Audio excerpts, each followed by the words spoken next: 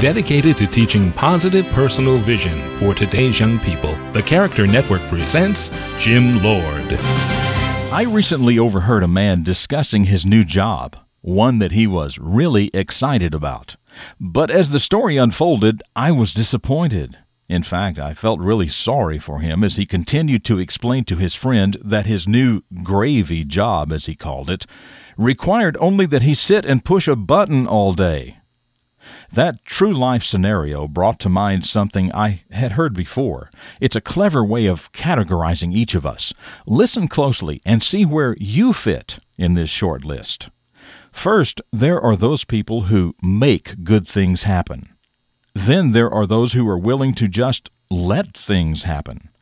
And last, but unfortunately not least, there are those who simply ask, "What happened?"